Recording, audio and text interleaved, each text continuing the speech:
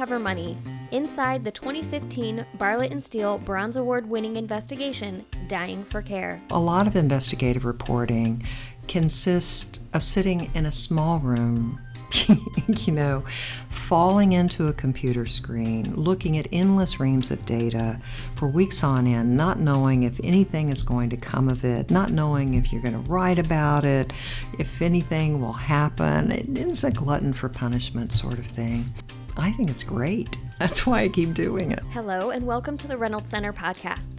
We are coming to you from the Donald W. Reynolds National Center for Business Journalism, based at the Walter Cronkite School of Journalism and Mass Communication at Arizona State University. I'm Megan Calcote, host of the How to Cover Money podcast.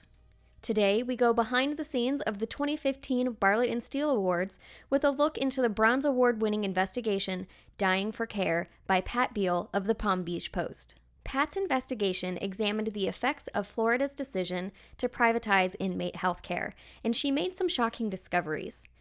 Soon after privatization, inmate deaths spiked to a 10-year high, and the number of prisoners sent outside prisons for care dropped by 47%. Catherine Fitzgerald and Eddie Keller of the Reynolds Center sat down with Pat to discuss her award-winning work. A lot of new and young reporters have trouble going through all this data and combing through the data, especially when there's a large amount of it, and they might not even necessarily know exactly what they're looking for. So what kind of tips do you have in your experience for people in situations like that? Well, I think, first of all, one of the things that's crucial is that every reporter needs to know their way around an Excel spreadsheet. Great if you know MySQL too, but definitely you need to have just a feel for just being able to handle the spreadsheets to begin with, and you'd be surprised how many people don't.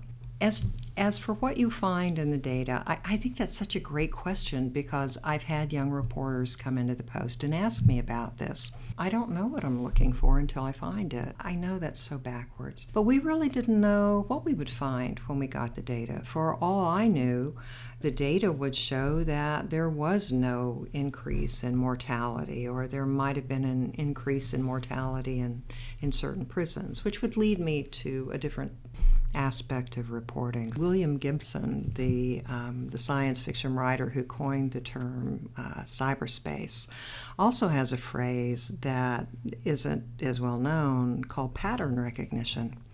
And really what you want to do is you want to be looking for patterns. You just don't know what they're going to be. But that's really what we're talking about, is pattern recognition. So when you're finding these patterns, but then also getting the personal stories from people who you're talking to, how do you balance both of those when they're kind of shaping your report at the same time? I don't think I do when I'm doing my reporting. I don't think they're balanced at all. I think, sometimes I'm going to have all this data and I have no people, or I'll have all these people and I'll have no data, and obviously that's not a story. I have to have both. You can talk all you want to about the numbers of people dying in Florida prisons, but if you don't have that entryway into the story that's really about a human being, then you don't get very far. All this might sound familiar to those of you who tuned in to the last episode of the podcast, where we heard tips from Glenn Hall. As he discussed, if you have data, you need to find the people behind it, who are the victims, the heroes, and the villains in your story. In Pat's case, she had plenty of data, but convincing the people involved to tell their stories was difficult. What did that mean to you, and what kind of impact did you see from that when people finally opened up and were willing to share their stories and their information with you?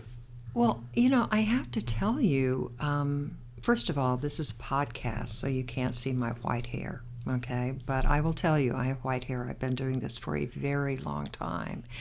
And I did not think that there was anything I could read or research about something that a corporation might do to a human being, or another human being might do to another human being, that would surprise me, maybe shock me, but not surprise me. The stories, particularly taken as a whole, and particularly when I sat down and talked with individuals, and more frequently surviving family members of inmates who had died, it was devastating. It was absolutely devastating. I still have a very difficult time wrapping my head around the thought processes of people in a medical field who would ignore agony I understand misdiagnosis. I understand that, that prisons are difficult places. I understand that inmates can be highly manipulative, and that many of them are mentally ill, and that they are a very difficult population to deal with. I don't get medical personnel who could watch people die, lingering horrific deaths, and write it off. This was an eye-opening experience for me. And again, white hair, I thought that I was kind of past a lot of profoundly eye-opening experiences, but maybe not. Now looking at the impact that this had, what does it mean to you to just see, changes that started to happen because of your reporting? Oh, it's incredibly gratifying. I didn't think anything would happen. I thought that the best we could do would be to raise awareness. And really, that's all you can do with investigative reporting. You do your best. You put the truth out there. And then people make decisions. DOC itself is, like most prison systems, a sprawling government agency that's highly resistant to change. And also, I don't think that very many people care about prisoners. It's very, very easy to lock somebody up and throw away the key.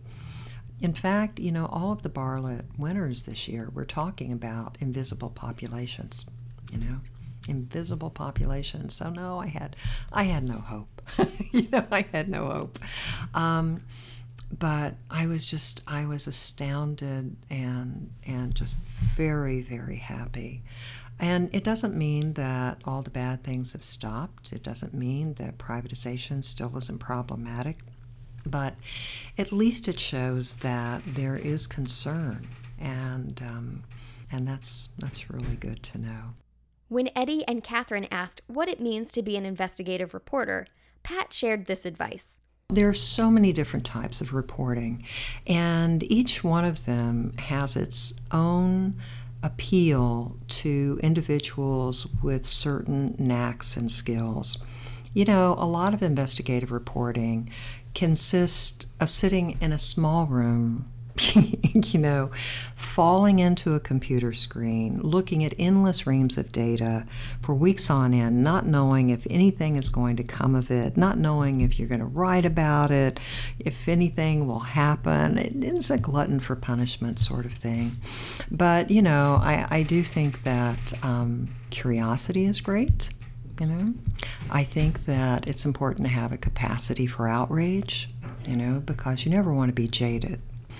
And I think that, I think it's great. That's why I keep doing it. Thank you, Pat Beal, for spending time with us discussing your award-winning business investigation. And thank you, listeners, for tuning in to another episode of the How to Cover Money podcast. If you'd like to read Pat's investigation, Dying for Care, and I highly recommend it, make sure to visit businessjournalism.org. We'll include links to Pat's award-winning stories in the show notes for this episode.